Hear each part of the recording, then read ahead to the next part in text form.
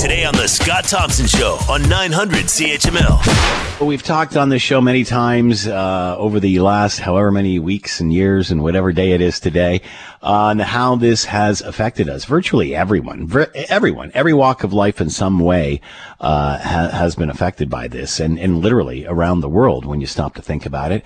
And I guess the good news here is we are talking about mental illness through this, and that's probably a good thing. Well, it is a good thing, simply because you can't go through something like this for the length of time that we have been going through it and not come out the other side different. When it all started, it was, oh yeah, no problem. I got a couple of weeks under my belt. I can eat my way through this. And then here we are, I don't know, 15 months, 14 months, something like that. 61 weeks, I can tell you that. And, you know, a lot of people are feeling extreme fatigue at this point. And, you know, the debates we're having about opening up, and opening up too quickly, not opening up quick enough. We had all of these debates during the first wave, after the second wave, and now here we are in the third wave having the same debates again. Follow the science, follow the science. Well, I thought we were doing that during the first two. So it's just got to the point where it's affecting a lot of Canadians, and many are not okay. And one report talks about one or more symptoms of depression, with many turning to substances to cope with negative emotions during a COVID-19 pandemic. To give us a little boost, let's bring in Dr. Peter Beeling, professor in the Department of Psychiatry and Behavioral Neurosciences, McMaster University, and Vice President and Director of Mental Health and Addiction Program at St. Joseph's Hospital, and is with us now. Doctor, thank you for the time. I hope you're doing well. Yeah, I'm doing okay. Thanks, Scott. This particular study, 83% of Canadians have one or more symptoms of depression. Does that seem high to you? Does that seem about right? No, it sadly, I think it would be expected in this kind of survey. We've seen the trend line heading in the wrong direction. Just about every survey that's done says it's affecting us more and more. And probably this is one of those, you know, it's always darkest before the dawn kind of moments. At least I hope it is. So 83% one or more symptoms of depression. What are the symptoms of depression, and when do you know you're slipping and you need some help? Yeah, so first off, I think that, you know, the two big signs that we look for are a sad or low mood that lasts for sort of 14 days in a row or more, and a loss of interest or pleasure for at least 14 days kind of in a row. For many people with clinical depression, it's a lot longer than that. But the main thing is, you know, these kinds of surveys are interesting. I love that we get to have these conversations. But a checklist that you do in a survey isn't the same as getting a diagnosis of depression. Yeah. And in your run-up to this, you were kind of talking about that. Like, we're all affected. And one of the things that this pandemic has done is, I guess, just thrown such a spotlight on how delicate a balance we're all in with regard to sort of our mental wellness, you know, what keeps us on an even keel. So there are going to be lots of us who are, I don't know, let's call it wobbling, you know. Some days I'm sad, some days I don't have a lot of things to look forward to. But that doesn't mean that everyone should run out and get a prescription, right? That would be the wrong kind of cure for the problem that ails many of us. One thing that is, and I don't know if this is surprising or just an example of how far we have come here, Doctor, but at least we're talking about this. And we started talking about it relatively early, like probably within the first 3 months of this, when we started realizing it was going to be a long haul issue. But, you know, and I guess that's sort of a silver lining here. Thank goodness we are at least talking about this. Yeah, no, I think it's very important that, you know, when this began, when it kicked off, you know, well, let's put it this way. One of the challenges is, you know, there are people who believe, you know, and scientists, in fact, that really you can only be depressed through a biochemical disturbance, you know, and that's the pathway.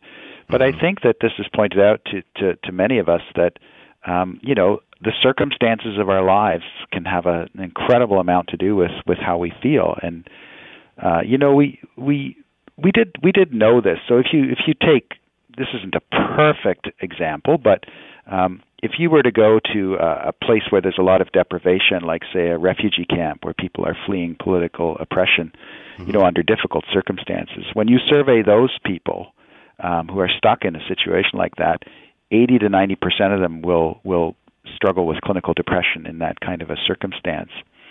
So I think those of us who are kind of tuned into this as a field have known all along that, there is this sort of delicate balance for all of us in terms of, exercise and sleep and socializing, right, and having things to look forward to.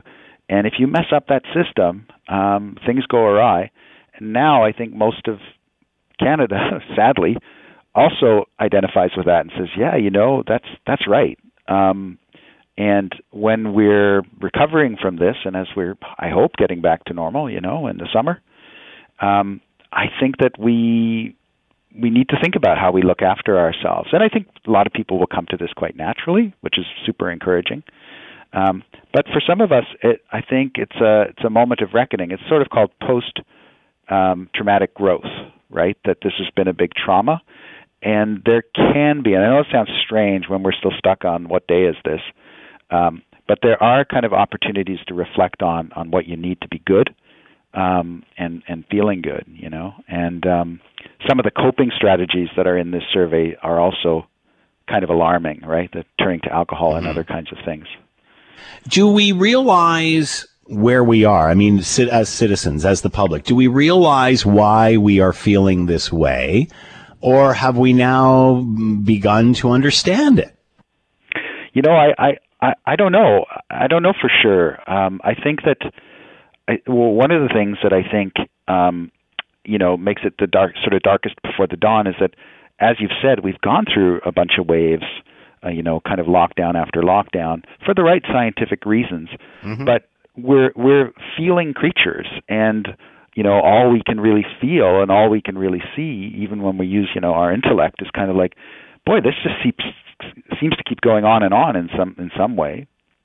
And if I were to tell you now that, and you probably have some summer plans. I think we all have some tentative summer plans, and it starts to feel like, because we've had to cancel so much, that's not going to happen either, right? Yeah. So it's hard for us to believe in the idea that, will I in fact find myself at the campsite that I booked in July, and maybe I'll be alone because it'll be one person per campsite, because these are the kinds of experiences we've had. So I sometimes think about depression as having a broken anticipator, like your ability to anticipate good things doesn't work very well. And in a sense, COVID has broken all of our anticipators, right? Because it's just so hard to convince yourself that, it'll be okay. I just have to hang on. But I think there's a lot of truth to that we're talking about weeks now rather than months. And what's so different about wave 1 and wave 2 and wave 3 is the vaccines. Yeah. Right? Because once we get to, one hopes in Canada we'll have the sense to get to herd immunity, then this really does begin to be over and turn the page. All right, as you alluded to earlier, it's how are we coping with these sorts of things? And in this survey report, booze and cannabis, screen time, pornography, gambling, overeating, and I can't read my writing on the last one. Medication, prescription medication. Any surprises there for you? No, I guess they weren't looking at my Amazon orders because online shopping would be another. You can judge by the amount of little trucks flying around your neighborhood. Yeah. No, I think all these things start in a logical place, right? So we're not feeling great, and we think about, so what's in front of me that I can do that'll help me feel better in the moment? And you know what? I'm going to have a popsicle or a pop, right? And one's okay. And 6 is too many, kind of a thing, right? Yeah. So coping strategies are not in and of themselves bad. A lot of this stuff in moderation, I think, is fine. It's just that we have this tendency to repeat what works, and if it works, if it numbs you out a little bit or makes you feel a little bit better, you go back to the well, and pretty soon you're struggling with something. So again, not surprising to see us try to regulate our mood. Like, let me fix it and have a drink. We've heard scheduling, exercise, keeping on some sort of routine, all ways that will help you with this. Any advice there on, how we can avoid this? Yeah, look, for exercise, you don't need to run marathons. We know now that, every second day, about 30 or 40 minutes of exercise is fantastic for your mood. Again, it may not transform you into a triathlete, but that's the kind of dose that you need to have a positive mood effect. Sleep, for most of us, you don't mess around with it. It's got to be 8 hours a night. Try to go to bed and get up at the same time. I know we all like to sleep in on weekends, but that doesn't tend to help actually your overall sleep pattern. I hope also that, the recent change in the weather, I think when I was reading this survey, I thought, I bet this was the data was probably sampled a couple of weeks ago when, the weather hadn't turned yet, and the vaccine rate, like in Ontario, we're getting 1% a day of people vaccinated at this point, right? So every day we take a step closer. So I think just trying to remind yourself of the sort of the rational steps that we're taking.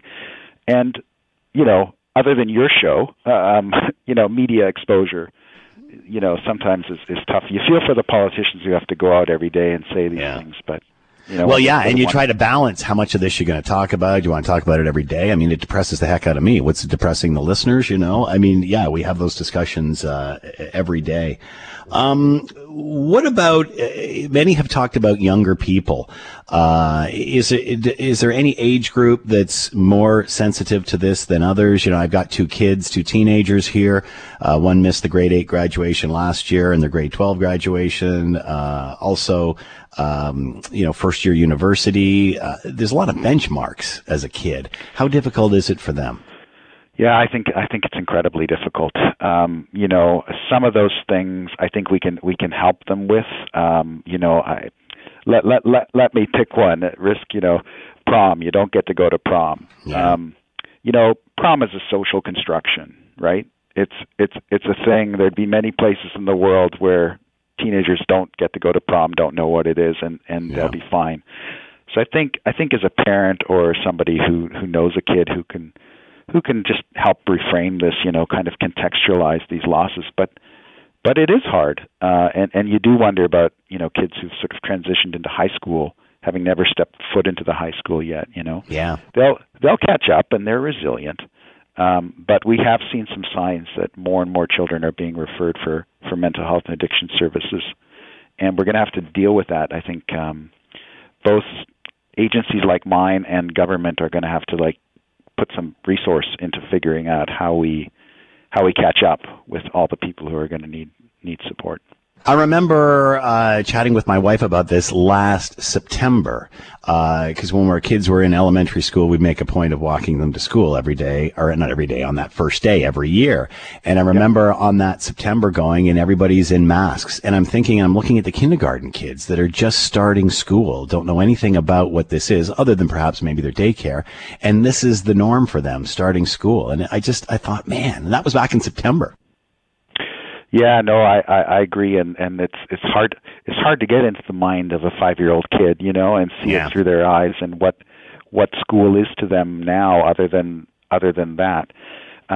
Little kids are, if nothing, resilient too, right? So I think that once they get a taste of what actual school is like, which should be the case, this September, I think this will become, for some, a more and more distant memory, but it is worrying, and it reminds us how, school isn't just about learning stuff. It's about being with people, right? And forming relationships with teachers, adults, and co-students, and we have to get that back, and I think we are on track to do so.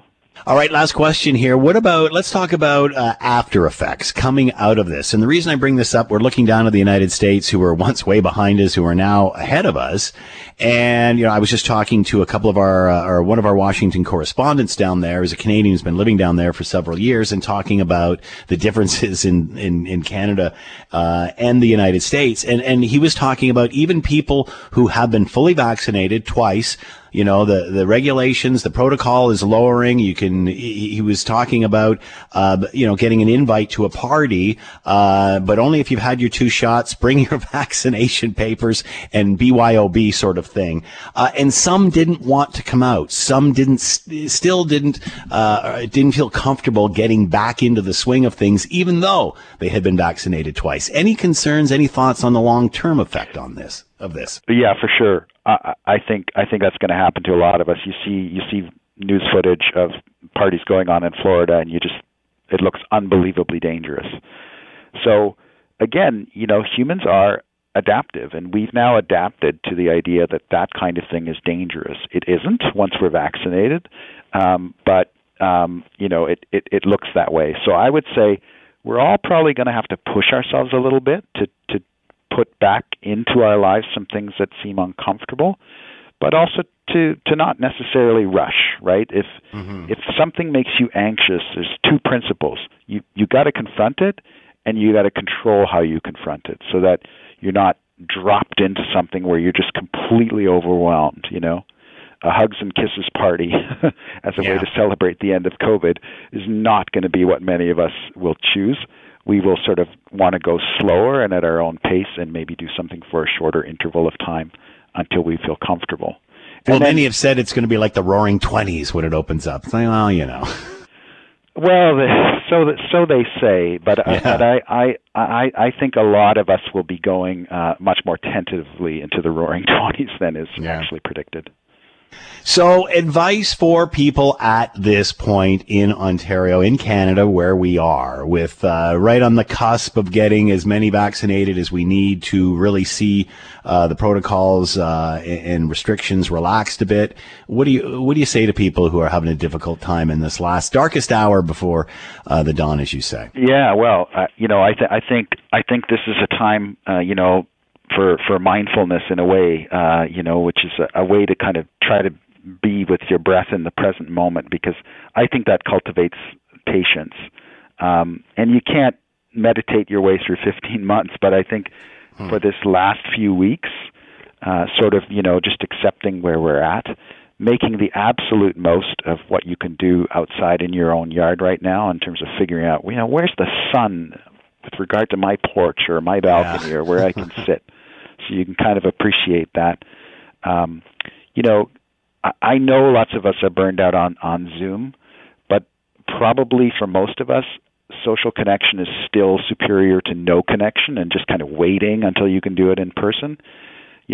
I think keep up those connections. And I still think that there's room for folks to think about, what's a pursuit in my life that's COVID safe for me to do, because this is a bit of a silly example, but just to generate thought. Maybe you can't play tennis, but what about video game tennis? Would that be any fun as a substitute? Because that would be a perfectly safe thing to do. And a lot of people will say, "Oh, that's very disappointing." But I think some of those substitutes are better than grumpily waiting for things to open up. Good point. Dr. Peter Beeling with us, professor in the Department of Psychiatry and Behavioral Neurosciences at McMaster University, vice president and director of Mental Health and Addiction Program at St. Joseph's Hospital. Doctor, thanks for the time and insight and the words of encouragement. Much appreciated. Be well. You're welcome. Thank you. Certainly, that's an important point as people gain access to become eligible for the vaccine, is the piece that they're now eligible to book, but the actual appointment is still going to likely take a couple of weeks or more in terms of getting the actual vaccine. The pharmacy channel is getting opened right back up again with Moderna and Pfizer, and is expected to expand very quickly, so that there is vaccine in every pharmacy in our community. Our primary care partners, as we learn to work with these vaccines more so, are also getting greater access. That is Hamilton's top doc, Dr. Elizabeth Richardson, talking about, of course, 18 plus now available to book an appointment to get your COVID-19 vaccine. And again, as the doctor pointed out, and as Paul Johnson of the emergency table for Hamilton said yesterday, get in line, sign up, get your spot booked and what have you, but still it's going to take a while to get through to that age group. Let's bring in Dr. Ahmad Khalid, health policy expert. He is with us now and has been right since the beginning of this journey. Ahmad, thanks for the time. I hope you're doing well. Same to you, Scott. Thanks for having me. Boy, it certainly seems to be a great sense of optimism that we haven't had in a while this week. Absolutely. I mean, our vaccination rates are higher and more people are getting vaccinated, which is very reassuring. And what are your thoughts of where we sit now? Yesterday, I think we were at about 2,100 cases. Now we're sitting at just over 1,600 cases. Your thoughts? We're doing better every day as more and more people get vaccinated and as the lockdowns continue to a certain extent. I mean, we still are under essentially a lockdown measures with a ramping up of the vaccine. So if you're going to look at it as a lever, you're going to see that we're going on overdrive on vaccines and slowing normal life to ensure the vaccines take their effect in the population. And by that I mean is that the more people get vaccinated, the less likely the pandemic will take a toll on public health and our health system overall. Obviously, people at the end of the ropes right now. We've talked about that for several weeks now, Doctor. And a lot of people unsure what is next, when is next, what are we waiting for, what are the guidelines. But still very important is getting those new cases down below 1,000 and the ICUs in the 300 range. How are ICUs doing? Well, the early reports are indicating that the ICUs are doing better than before. So we're definitely heading in the right direction. However, we really need to stay vigilant and making sure that those numbers are still continuously being driven down. And one way to do that is that if you have not booked your vaccination appointment and you would like to get the vaccine, please try to do so. I understand there are some booking limitations in the sense that there's not as much availability of vaccines in some of the hotspots, but that is changing. I mean, there is a lot of emphasis there now and pressure on the government to supply more vaccines, especially in the hotspots, because we know that demand there is still very, very high, which is incredible news, Scott, because when we compare that to the U.S., where although they have insane amount of supply, I mean, there is no question in the U.S. about whether you can get the vaccine. The question in the U.S. whether they are willing to get the vaccine. So far, that doesn't seem to be the same problem here in Canada. The majority of Canadians would like to get the vaccine and are trying to get it. And so the question for us remains around supply.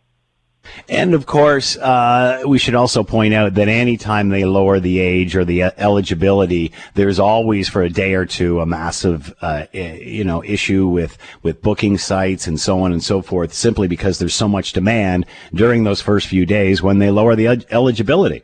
Exactly. And you are hearing from people that they are able now to be more successful at booking appointments. I mean, my God, a few weeks ago, it was like the equivalent of Hunger Games. You couldn't get a booking anywhere. And now it's a matter of just, waiting, like you said, when they expand the eligibilities per day or two to see if you can secure one. But there's also a lot of pop-up clinics and pop-up vaccination mobile spots are happening throughout the cities to ensure that people can get them. More vaccine supply is needed. But however, I mean, we're doing really, really well. I mean, right now, Canada stands as 31 in the world and the number of countries by percentage of the population covered. So I mean, that's incredible. We are doing well on this, and that the credit really goes to the Canadians. I mean, I cannot emphasize that more. It goes to all of us who believe in the science, who are trying to book vaccinations, who want this pandemic behind us. All right, let's talk about the United States because, boy, watching what's happening south of the border, the story has changed just as they've been watching north of the border. Obviously, in the early stages of this and the last administration, pretty much in denial about this pandemic, we saw the United States go through a very trying time. And then all of a sudden their manufacturing juggernaut kicked in, and then boom, they're awash in vaccine. And the next thing you know, they're, the Toronto Blue Jays are playing down in Texas to a home opener filled with people. And now, and I guess we talked talked about this before, happening as more and more and more vaccine, are available is available in the United States. People have said they're awash in vaccine. Now hesitancy is creeping in, and the rate at which Americans were being vaccinated has started to slow, not because of supply. They've been doing all kinds of promotions trying to get people to get vaccinated, but due to just loss of interest and hesitancy. I remember saying this to my wife at one point. I said, mark my words, there will be a time, and the Prime Minister also alluded to this when he said it's about the finish line. There'll be a point when he can say there's a higher capita of Canadians vaccinated than Americans. It won't be due to supply, though. It will be because of hesitancy down there. Yeah, and so you bring up excellent points here, Scott. So number one is that overall, we know from the evidence that Canadians are more in favor of science. And so, we tend to trust scientific advice. This is a generalization, but for the most part, most Canadians, we trust our governments. We listen to scientific advice. We tend to have higher rates of vaccinations than other countries. And so we tend to favor science. That will play in our favor. So that's not the same case with the U.S. We've seen it, actually. I mean, anybody who turned on the news during the pandemic saw that, parts of the United States were not really following public health advice, where they, at one point, it was really, really tragic in the U.S. what was happening in the pandemic. They tended to do better when they started to vaccinate more people. But, I mean, there is no shortage of supply in the U.S. They have so much vaccine, they don't even know what to do with it. They just announced yesterday, Joe Biden, that the administration will be giving millions of doses of vaccines to other parts of the world. I mean, that signals to everybody that the U.S. has ample amount of supply. The issue in the U.S., however, is around the uptake. Right now, they're sitting around 40 to 50% uptake of vaccine, and it has not changed. I mean, that's the alarming part. Over the past few weeks, the rates have not escalated. Less and less people in the U.S. are getting vaccinated. We're not even just talking about first dose. We're talking about the full vaccination. There's less people getting vaccinated now, and they are hitting their ceiling. Will that happen for us in Canada? Eventually, yes. Eventually, we will hit this idea of vaccine hesitancy. However, given our rates right now, Scott, we're vaccinated at a very, very high rate. We all know supply and demand and how that works. We're seeing that with the phone systems today the booking systems. Do you think the lack of supply coming into Canada has actually increased the demand? In other words, we're seeing what's happened. We don't necessarily have the vaccine, but now we want it more. I don't believe so. I think that people are separating the two in their mind frame. So the way they're looking at vaccines is that we just need to get over this pandemic. People want life to resume back to normal, and they believe that is our only option because, quite frankly, and unfortunately, the other measures the government put in place were not always very successful. It's full down lockdowns and shutdowns did not really get us very far. And so I think that because we've had this experience, because people in Canada experienced the insane tragedy of just being locked up in our houses for so long with no foresight into what's going to happen, we know that, vaccines are probably our way out. That's not the same case in the U.S., and many studies will publish this and will talk about how the differences in life. In the U.S., many parts of the U.S. were still open during the pandemic, and it was an issue. We saw it on social media that people were still gathering, and that, I think, for them, played out very differently because they can see that life can continue without the vaccine because of different contextual factors. That's not the same case in Canada. And so a lot of us Canadians do think that the vaccine is the way out, and that's why we're aggressively trying to get vaccinated. And again, it goes back to the premise that evidence has shown us that Canadians favor science more so than other countries. Obviously, people are feeling fatigued with this. Here we are in the third wave. And, oddly enough, we've had these debates after the first wave, after the second wave, and now here in the third wave about opening up. We've got to open up. And we're seeing, obviously, this happen in the UK and in the US. Are you concerned that that perhaps they have not vaccinated enough in order to be opening up the way they are? Are enough vaccinated for them to be safe? If Canada is, getting closer to the United States, and I think with even the UK, I don't think the majority have certainly been vaccinated once yet. I think, what is it, about 50%? About 30% in the UK have been vaccinated. And then 50% in the US, I guess. Correct. 47, I think, is around that range. Correct. Right. So I think the difference, Scott, is that it seems like Canada is trying to adopt more of the New Zealand model, which is that let's not reopen things until the majority of our population is vaccinated and we have a very good control over the pandemic. Here's what I have to say on this. From a health policy perspective, I think it seems like the government is finally, in a way, realizing that we can no longer do half measures. It has to be all out, all in, full control of the pandemic before we reopen things. People are tired of this half in, half out approach. And so I think this is why you heard Dr. Theresa Tam say around 75%. They've been talking about the fall, because that's when most people would have got both doses. So it seems like now we're steering more towards a very conservative approach. And quite frankly, if that means, I'm one of the first people to tell you I want out of this lockdown, out of those measures that are very strict right now. I want life back to normal. But I will say that if you're telling me, be patient for a month and a half, and this entire thing is behind me, and I no longer have to think about lockdowns and social distancing and face masks even, I'll tell you, sign me up, because I can wait another month and a half. But if you're going to tell me we're going to open things up and then in the fall you're going to make me go back into a lockdown, I don't know how many people would be in favor of that. So I think that the approach of the government right now is that let's go conservative. People are already sort of trying to vaccinate people. Let's amp up that approach. Let's get as many people with a second dose as possible so that we just resume life back to normal once and for all. Are you concerned of a fourth wave hitting the UK and the US? Yes, unless, the only caveat with that is that they continue aggressively vaccinating. So if they continue to aggressively vaccinate, they should be okay. For us here in Canada, our big concern with the variants is the Indian variant. And what we know right now, preliminary results, is that Moderna and Pfizer vaccine seems to have very potential good effects against the variant, the Indian variant specifically, and hence why infectious disease and immunologist doctors are urging that we ramp up the vaccinations and increase them as much as possible to protect us against the Indian variant, which will be the cause for any sort of third or fourth wave, if you want to call it. Should we be using the AstraZeneca that's on hold now for second doses?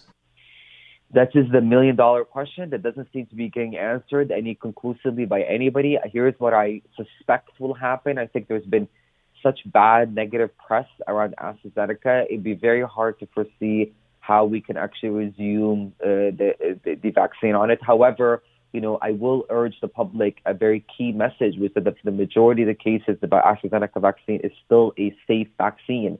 And so if the government decides to resume the rollout of the AstraZeneca, especially people who received the first dose, please, as far as we know from the evidence, it is a safe vaccine for you to take. So please make sure you get it. In Quebec yesterday announced they want to see 70% with one dose, 20% with two doses before they open up. As you mentioned, Dr. Tam, her number is 75 and 25%. Is Quebec on the right track there?